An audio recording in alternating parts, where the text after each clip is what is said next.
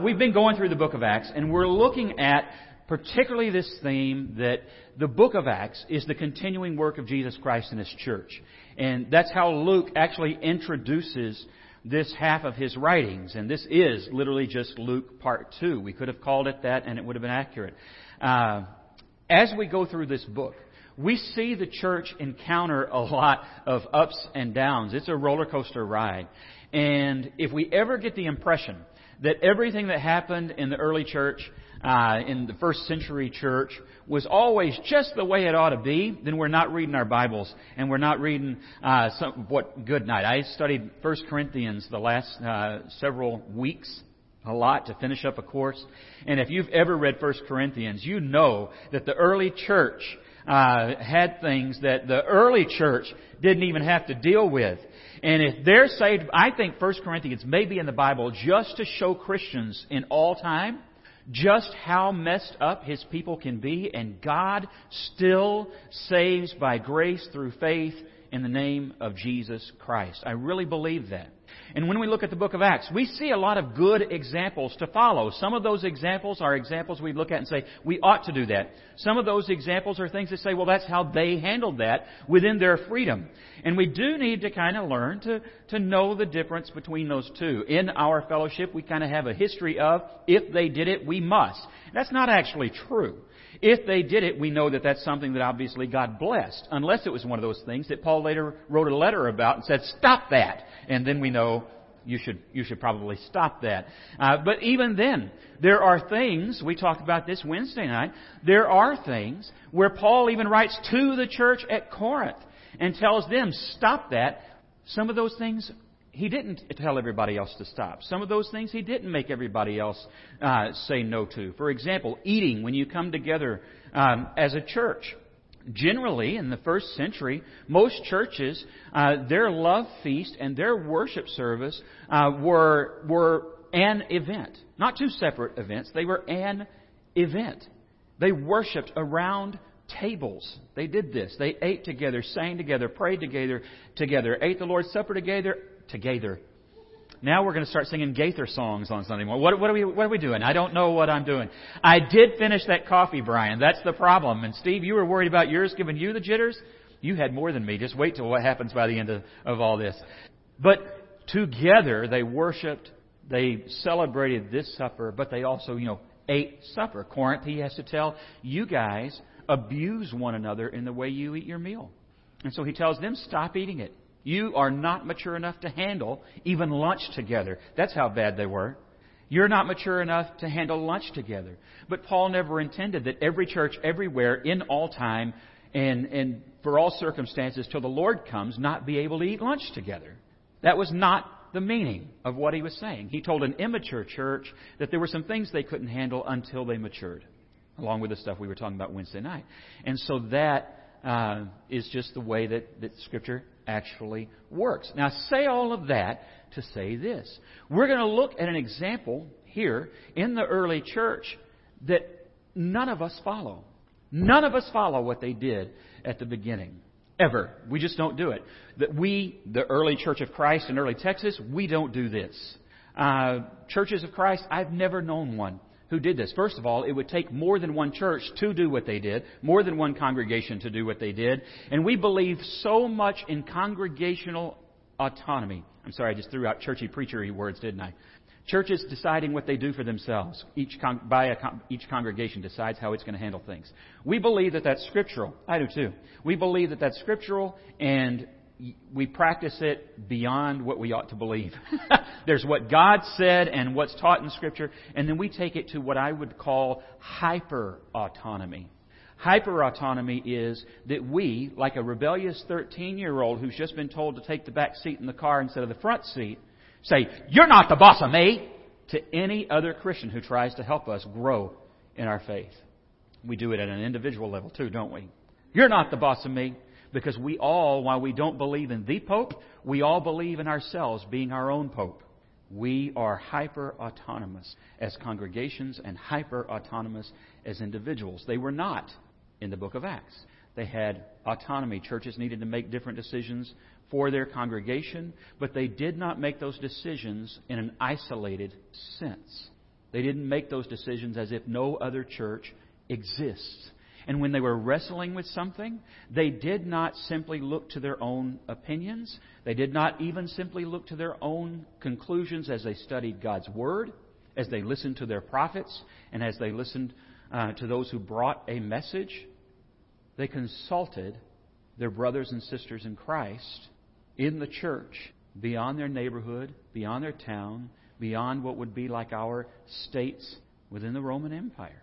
They actually got together as Christians, as the church. When they needed to know what to do, they consulted the Word, they consulted the Spirit, they got the apostles and the elders of the churches, plural, together at Jerusalem, and they worked through a problem. Isn't that fascinating? When have you ever seen that done? Never. Never. This happens among some groups within Christendom. That's the broadest sense of the term for me. Whether or not we would consider them brothers or sisters in Christ, everybody who calls himself a Christian, there are groups within those who have a hierarchical pattern of leadership that they come together and then they pass down their decisions. That's not what this was either. Now, a couple of those churches do try to retroactively fit this into their current paradigm, but it's not really what was going on, because this wasn't hierarchical either. The people who came together were in mutual submission, like in Ephesians chapter 5. Submit to one another out of reverence for Christ. That has a lot of application. And they did this. And you don't see the apostles trying to pull rank over the elders. You don't see the elders pulling rank over the apostles. When Paul and Barnabas, who's just a missionary, speak, they don't pull rank over the missionary, who is Barnabas. They don't do any of that.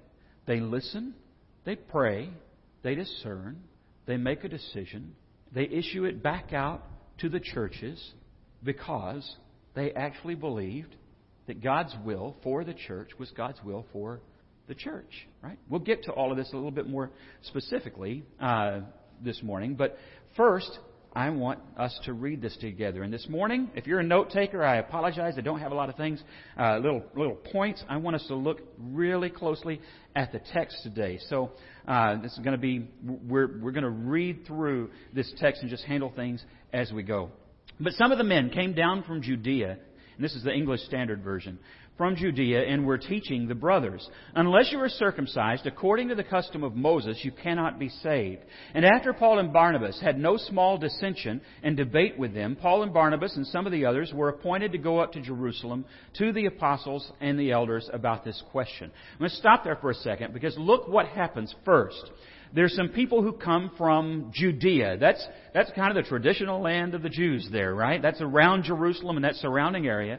They come over to where Paul and Barnabas are, which they've been working among the Gentiles. And they come over to them and they say, hey, we know that you're making all of these Gentiles into Christians and you're letting them follow Jesus Christ. You know, we're okay with that, I guess. But we got a problem. You know that according to the law of Moses, you guys are supposed to circumcise all those men. And why aren't you circumcising those men? We had to be circumcised. Well, you and I know, because we've read the end of the story. We know what happens here. They didn't need to be circumcised. And let me just say, aren't you glad you weren't the deacon in charge of checking everybody at the door? What a weird job that must have been. But there are worse things than buildings and grounds. That's all I'm saying. But they are sitting there arguing over whether or not these people have been. And it all comes back down to the same thing that many fights are today. That's not the way we've done it. That's not the way we've always done it. Now, I understand there's a little bit more to this than that, because for the Jews, that wasn't just tradition. That wasn't just optional. It wasn't just an outward expression of an inward faith. This was commanded by God to be done. Period. So serious a command that when they tried to skip it, he got so angry, he was thinking, I think I'm ready to judge this person real time.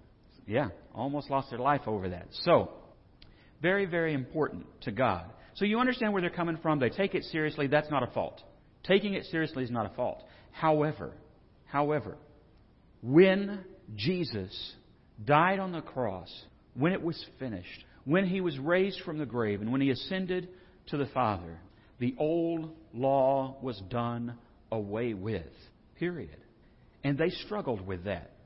Just the same way that people now sometimes struggle with the way I've always done it, the way my grandfather taught me, the way my dad taught me, the way my mom taught me. It's hard.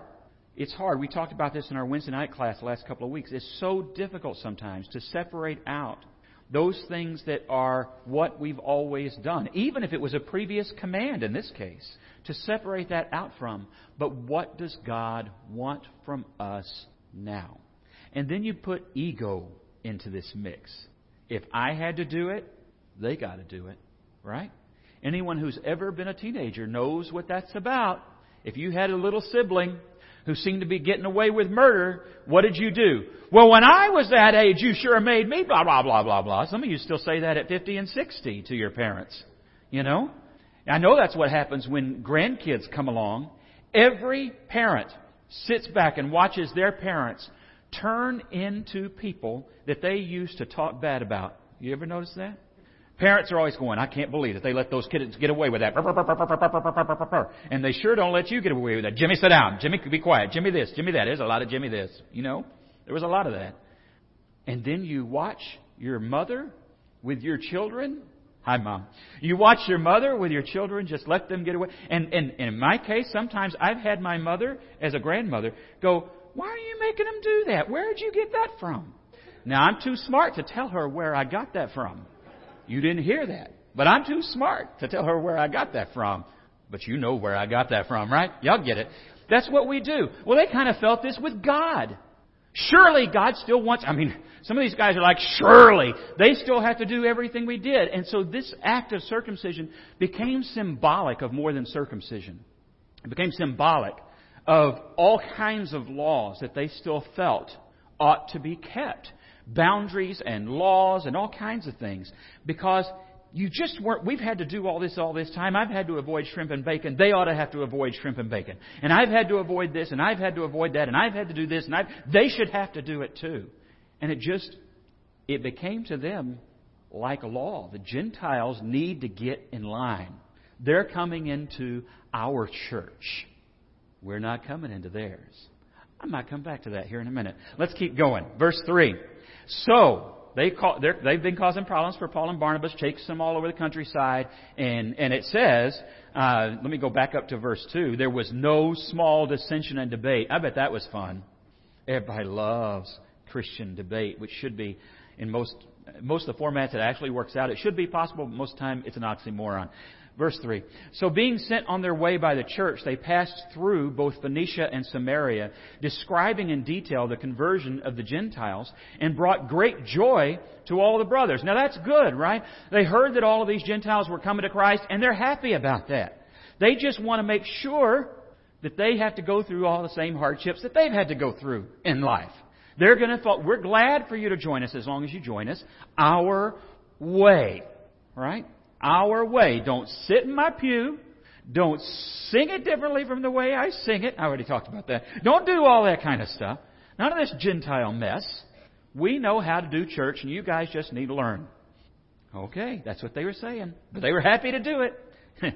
Honestly, aren't people like that really happy to conform people to their will? Usually, yes.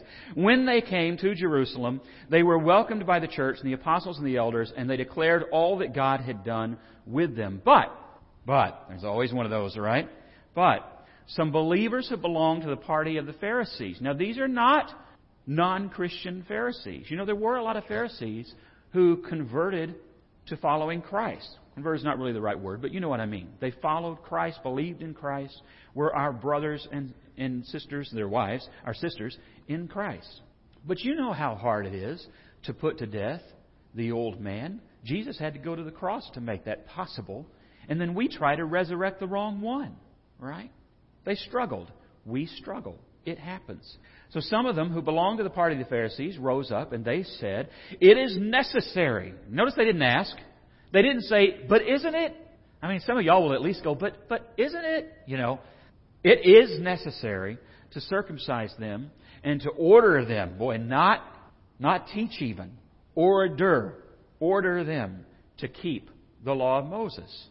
Well, Peter said nothing of that on Pentecost. Jesus said nothing of that in His ministry toward the Gentiles. And you're going to find it throughout the rest of the New Testament. That ain't so. But that is what they felt. And that is the problem that they're going to deal with. Okay? They are dealing with this issue. How come they don't have to do what we always had to do? And kind of the subset of that is they're just not getting that the law of Moses has been completed in Jesus Christ, fulfilled in Jesus Christ, and that we now live by grace through faith. They're just not getting that to sink in. Sometimes we struggle with that as well. We start thinking that it's our to-do lists and our check-offs and our perfect obedience or our perfect understanding or our perfect knowledge. And we have none of that anyway, do we? No, it's through faith in the perfect Jesus. But they struggled and we struggle. So their question ultimately is, why don't they have to do what we had to do? And that question is rooted in something else ultimately. It's us and them.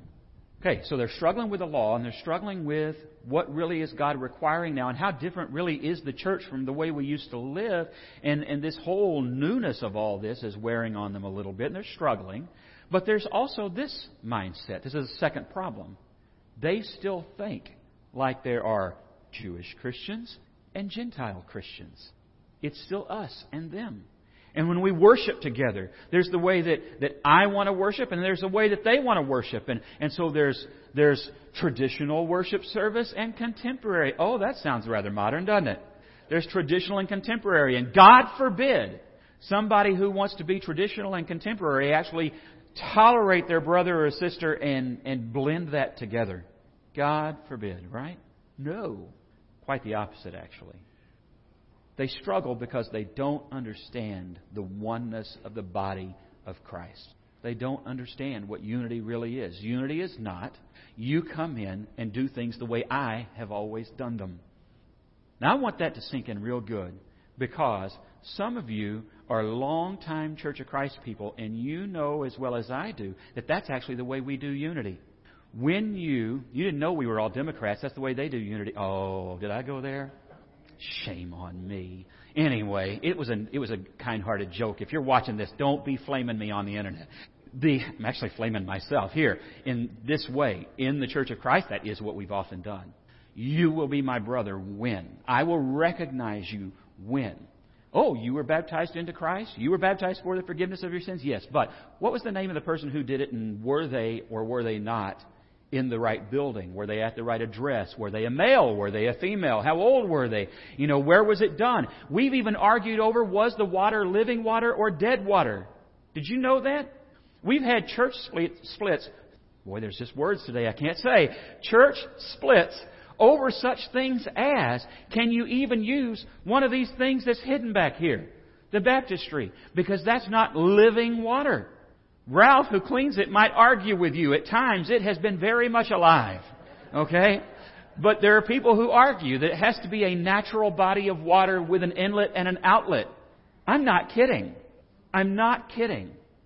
People have argued this. It's a silly argument. It's ridiculous, but it's been argued. Just because something's been argued doesn't mean it's valid. People can argue about all kinds of things. And so then what do we do? When we come to one of those impasses, what do we do? Hyper-autonomy. If you won't come to agree with me on whether or not you can be baptized in there, or we have to go down to the river, then I'm starting a new church. Who are you now? And show me that in the book of Acts. And boy, there are no fingers pointing out at people of other Christian groups this morning. None. I will not do it. Okay, I'm not talking about the Baptists, the Methodists, the Lutherans. I'm not talking about any of them this morning. We have a problem with this. When you go into a town, and we don't have this right here in Early, but we have it in our greater area. When you go into a town and there are so many different churches, sometimes that's because maybe there needed to be a congregation that meets in a particular neighborhood. Maybe there needed to be one that met. And that's not always bad. Sometimes it's awesome. It's church plants. It's positive. It's growth. It's outreach. So you can't paint with too broad a brush. There are wonderful reasons there are a lot of churches. Every time they add another city, called a neighborhood, to the Metroplex, my first thought is, I hope there is a church ready. Because that's another place where God's Word needs to go, and they need to think that through as they build these new neighborhoods. There's one this side of Fort Worth, between Fort Worth and Weatherford, where, there used to be just cows, 50,000 new homes going in. 50,000 new homes going in. 50,000 families, many of whom, odds are 75% of whom, do not yet know Jesus. So they ought to be thinking about that, right? That's a good thing. That's the good example. But so often it's arguments over things. And that's not how it happened here. How did it happen here? They said, we've got a problem. Why don't we get together? Oh, well, there's a novel idea. So the apostles and the elders were gathered together to consider the matter. And after there had been much debate, so they did talk about it, right? They argued back and forth. We don't have all their discussion. And we shouldn't read this as if what we read here is the sum total of everything. We don't have everything they said. We had their conclusion. But they debated the issue, and then Peter gets up. Peter, we think about Paul being the apostle to the Gentiles because he was, but there was another apostle called to the Gentiles before Paul. And we don't give him credit for fulfilling that mission like we should. And that's Peter. Peter gets up, and this is what he says in verse 7. Brothers, you know that in the early days God made a choice among you, that by my mouth the Gentiles should hear the word of the gospel and believe. And God, who knows the heart, bore witness to them by giving them the Holy Spirit just as He did to us. And He made no distinction between us and them, having cleansed their hearts by faith. Peter's preached this sermon to these very people before. So he gives them the Cliff's Notes. Now therefore, why are you putting God, this is pretty pointed, why are you putting God to the test by placing a yoke on the neck of the disciples that neither our fathers nor we have been able to bear? But we believe that we will be saved through the grace of the Lord Jesus, just as they will. Now, there are a couple of things here. There are several things we need to catch. There are two that I think are absolutely genius. Not surprising, because we know, and it's in the context, that Peter spoke this by the Holy Spirit. So the genius makes a whole lot of sense, right? I know where he would give the credit. There are several things. I'm going to point out those two here in just a second. First, look at this phrase. This is one of the two, actually. But we believe that we will be saved through the grace of the Lord Jesus, just as they will. Do you notice his order in the way he structures this sentence? I'm going to go 5th grade English class with Mrs. Stroud on you for a second. And if I could diagram this in real time, I would love to have done so. But I did not want to do that slide. Plus, I don't know. How many people here even remember how to diagram a sentence with a chart? Well, bless your hearts. There are more here than I expect. Good for you. Awesome. The rest of you, you're missing out. It's actually kind of fun. And you have to do it sometimes in the Bible. So here's what he does. He says, we believe that we will be saved through faith through the grace of the Lord Jesus. Okay, that's what the first thing he says. We will be saved through the grace of the Lord Jesus. Not by our law keeping, not by our circumcision, not by our lists, and not because we were first. That's important. It's so important that he is not trying to play a seniority game, and that he actually wants to squash the seniority game, a problem that still exists in most churches today. Well, I've been here longer. I ought to have more say. Jesus has been here longer. He done trumped you. Okay? None of us have seniority in the church. We may have come to Christ earlier, but we don't have seniority. It doesn't count here. This is what he does. Look at how he words it.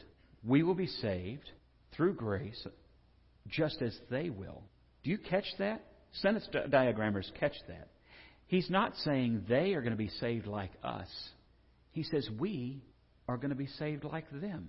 Think about the genius of that sentence structure. He tells people who think they are first-class citizens in the kingdom of God, talking about second-class citizens, that the last shall be first and the first shall be last. That's amazing.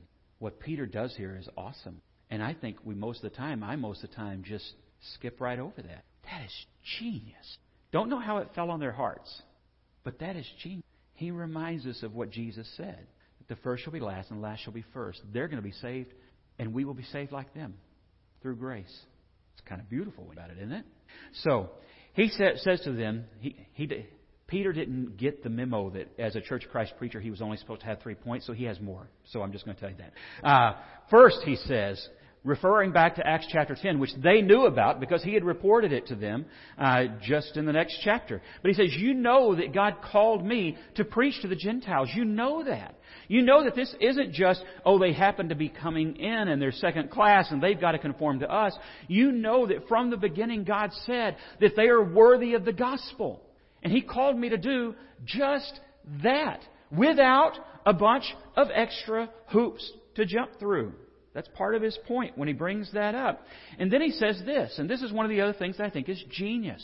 He says, God knows their hearts. He knows their faith. He knows whom they trust, Jesus. He knows that they are living in obedience to Jesus. God knows their hearts. He knows that they're Christians. He knows that their relationship with God is valid by grace through faith. And he says, and you need to know that too and stop trying to be the judge. God, who will actually be their judge, He knows who they are. You stop worrying about it and stop trying to play that game. That was your old Pharisee game. It's over. How many times did He tell you?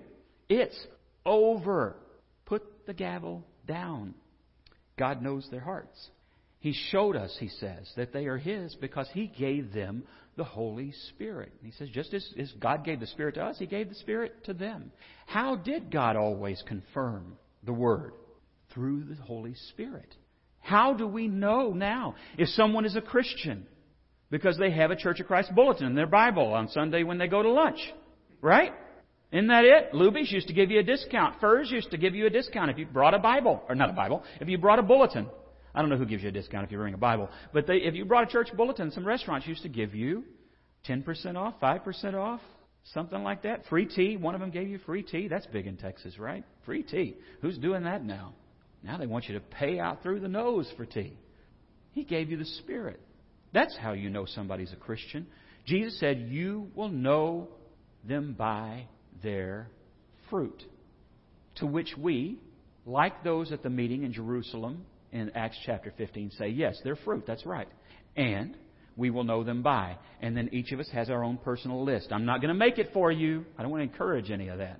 We start making a list in our head. Yes, and if they, and if they, and if they, and if they, and if they. You know, we believe there are no creeds but Christ. The truth is, we have creeds. We just don't write ours down. But we check them off in our heads, and that's no different. We make fun of them for wanting to demand circumcision, but then we demand this, and this. An agreement. And it's not different. He said you look at the fact that God has granted them the Holy Spirit. Then he makes the point, just like us. Same level, not second class. I've made that point, but it needs to be made again and again and again and again and again. Not second class. If you are a newer member of this congregation, you are not a second class member to somebody who's been here forever. If you've been here forever and that's news to you, good. Now you know. Okay? We don't do that here. We will not honor that here. We are all brothers and sisters in Christ by faith. Period. Period. Period. Period. I feel like I need to say it again. Okay? Because they've been cleansed, he says, by faith. By faith. I could preach on that one all afternoon, but there's kids upstairs. I better not. Number 6. Who are you to make it harder for them? This statement. Who are you to put on them things on them that you know you and I have not even done well? Isn't that something? I love that. That's a moment of humility on Peter's part. Because Peter is a Jew. He could have pulled all that rank that they were trying to pull, and he pulls none of it. Instead, he says, who are we even? We don't have the right to add things on them. You know, we talk a lot in Churches of Christ about that no one is to add or take away from the Word of God. And we talk about that generally when we're saying somebody wants to do this, and we're not sure whether or not, God doesn't talk about it, the Word doesn't talk about it, and so since the Word is silent about it, that's prohibited. That's actually not always true, but that's kind of our traditional take. It's always prohibited.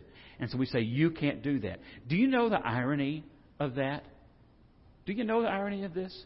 One is, you got that principle from silence too. Because he didn't say that's how you make the decision. We say that's how you make a decision. The second irony is this. When you add a prohibition that Jesus did not add, that is no different than adding the action that He did not add. And you are as guilty of the sin of adding to the Word of God as the people that you got your finger pointed at. Have you ever thought about that? Then we're just as guilty. They wanted to add, bring along an old command, say, no, you still got to do it this way. Jesus hadn't said it. The apostles hadn't taught it. The Spirit had not revealed it. But they said, well, we don't see an outright cancellation, so we believe that they have to do this. This is on them. And they added a law where God had not. They added to the silence a requirement. We still do the same thing, early and often. We're as wrong as they were when we do it. We need to be careful about that. Okay? We need to be very, very careful about that, because it will do to us what it did to them. It brought disunity. It brought a mistreatment of their brothers and sisters in Christ.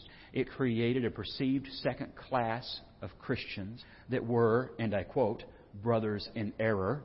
That's the phrase we often like to use. Brothers in error, who are, yeah, they're my brother, but. There's no brother but. There's just brother. There's just sister. We don't have the right to do that. We just don't. And Peter says to them, who do you think you are? Who do you think you are? Nobody ever wants to answer that question when people ask it, do they? Well, I thought I would. No, nobody. Even the Pharisees knew better than to speak up then. Okay? They didn't say a word in response to what he said to that. He's calling them to this simple thing. Guys, we're saved by grace. It's what he says in verse 11. We're saved by grace. We're not, you don't live in that fear and that constant angst of the God who is about to zap you. You live by grace through faith in Jesus Christ. And that's it. Well, they all fell silent. That's what it says in verse 12. All the assembly fell silent, and they listened to Barnabas and Paul. So Barnabas and Paul now get up after Peter, because they've got something to say too, as they related what signs and wonders God had done through them among the Gentiles. So they get up and they say, listen, I gotta talk to you about what we're seeing out there, because Peter's not just making this up, and he's not the only one who's seeing this fruit. It's incredible. But we also have another witness to what we're telling you right here. The witness of the Holy Spirit, who, through signs and wonders in our ministry, is showing that this is so. That was the ministry of the Holy Spirit among them, to confirm the Word through signs and wonders. John 20, 30, 31 talks about this. That all of that was done so that we would come to faith in Jesus Christ. He says, and we're seeing it. And sometimes the people who need to come to faith are the people who are already in the body. They needed to believe that the Gentiles were full, card-carrying brothers and sisters in Christ. And they say the Spirit has been showing us that fact all throughout our ministry. And let me tell you, it is amazing. So they give that proof. And why do they get up and do that? I think it's partly because of this. The men they're talking to, the men they're debating with, they know very well that the standard of truth, according to the law of Moses, you can use people's things with them, not against, but with them and for them.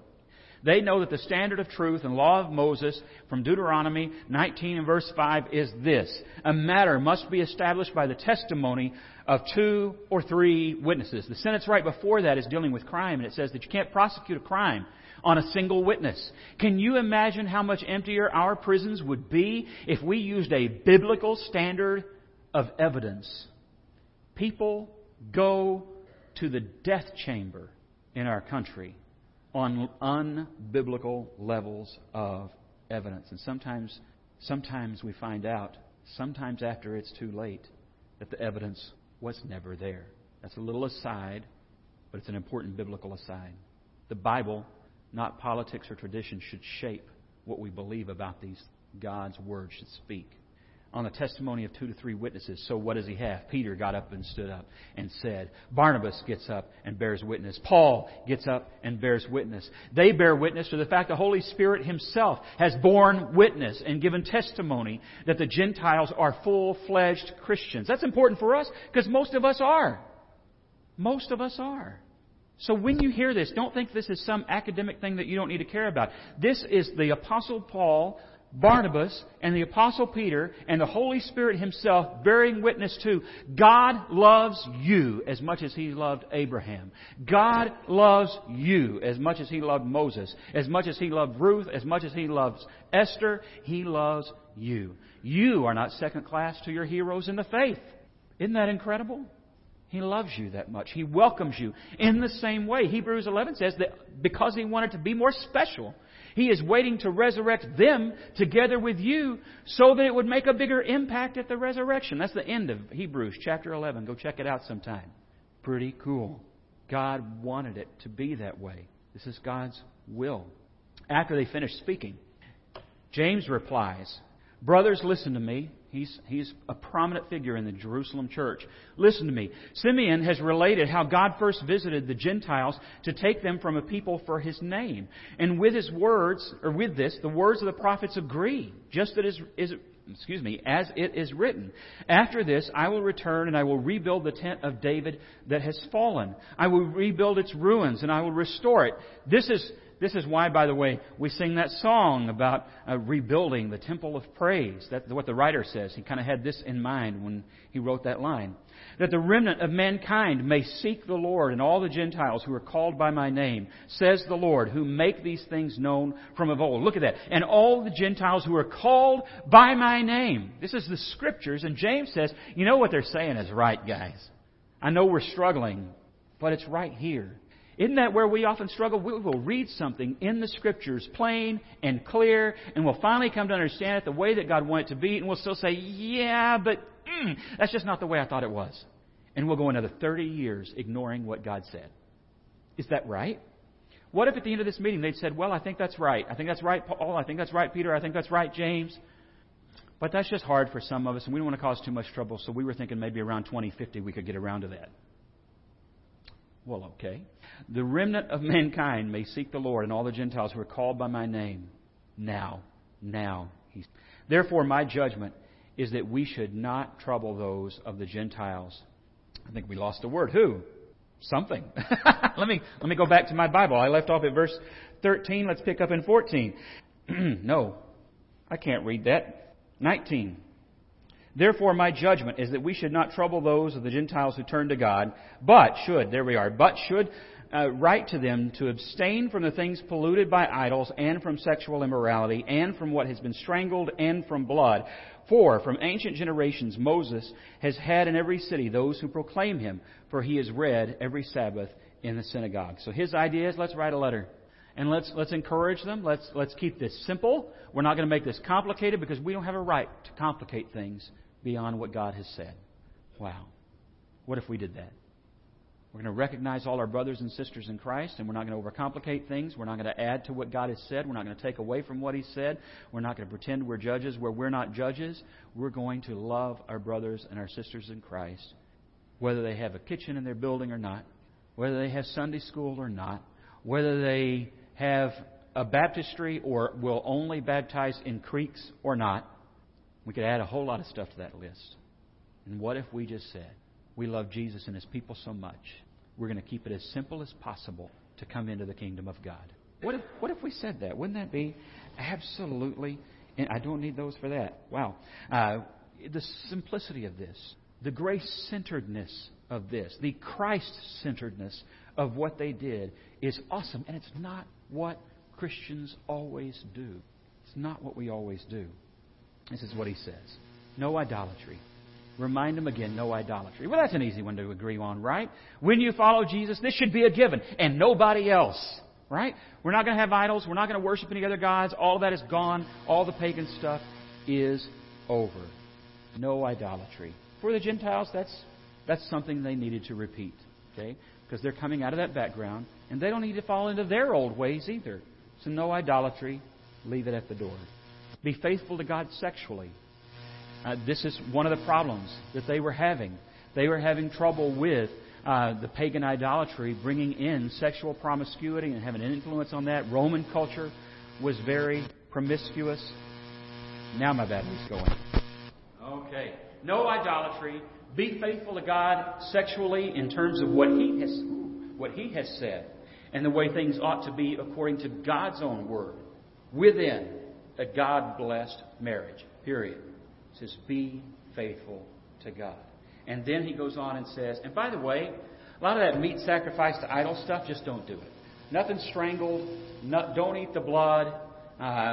Even though he's talking about some things that were connected to pagan idolatry, when Tanya and I go to England, no blood pudding. Okay? I'm going to call that a religious belief. It's not. I think it's disgusting and I think it's gross and I want to go nowhere near it. But I'm going to quote the verse. Okay? I got grounds. Okay? That's simple. Can you believe that's all they had to say to them? That simple? Isn't your list longer than that? If you were going to write that letter, would it be longer? I mentioned creeds earlier. The Nicene Creed is longer, even though I believe pretty much everything in that. I can agree with that. It's longer. Creeds eventually grew. Westminster Confession is practically an encyclopedia. Why I am a member of the Church of Christ is that thick. A lot longer than this letter. Addresses things it doesn't address. Neither does Scripture. We put things on people beyond. They made a determination not to. And they did that even together. Even though there was disagreement, even though there was debate, together they worked it out. We need to be a people, even if we can't get everybody else to work with us, so determined to keep the unity of the Spirit and the bond of peace that we will work with people we disagree with, encouraging them to come along where we believe the Scriptures speak, encouraging them to deal with things similar to this. But we need to do this with grace. Peter said so by the power of the Holy Spirit. We need to do so with grace. Paul said so by the power of the Holy Spirit. God has already spoken on all of this. And He tells us to keep it simple and to be one. Because it all comes back down to Jesus. We sang the song earlier. Jesus, only Jesus. Whose prayer was this. John 17. I'm going to skip to it. That they may all be one, just as you, Father, are in me, and I in you. That they may also be in us, so that the world may believe that you have sent me. We will either be a hindrance to that prayer being answered, or will be an answer to that prayer being answered. Today we get to choose. If today is a day that you go, you know what? Grace is something I can buy into. Jesus is the one I want to follow. You know, we enter into that relationship because we put our faith in Jesus, who gives us that grace. The same Peter stood up on Pentecost and told them that if they would be baptized in the name of Jesus Christ for the forgiveness of sins, they would receive the gift of the Holy Spirit. The same Spirit that then testifies, this is a child of God. This is one of mine. If that's something you still need to make right with God this morning, we invite you to do that this morning as we stand and as we sing.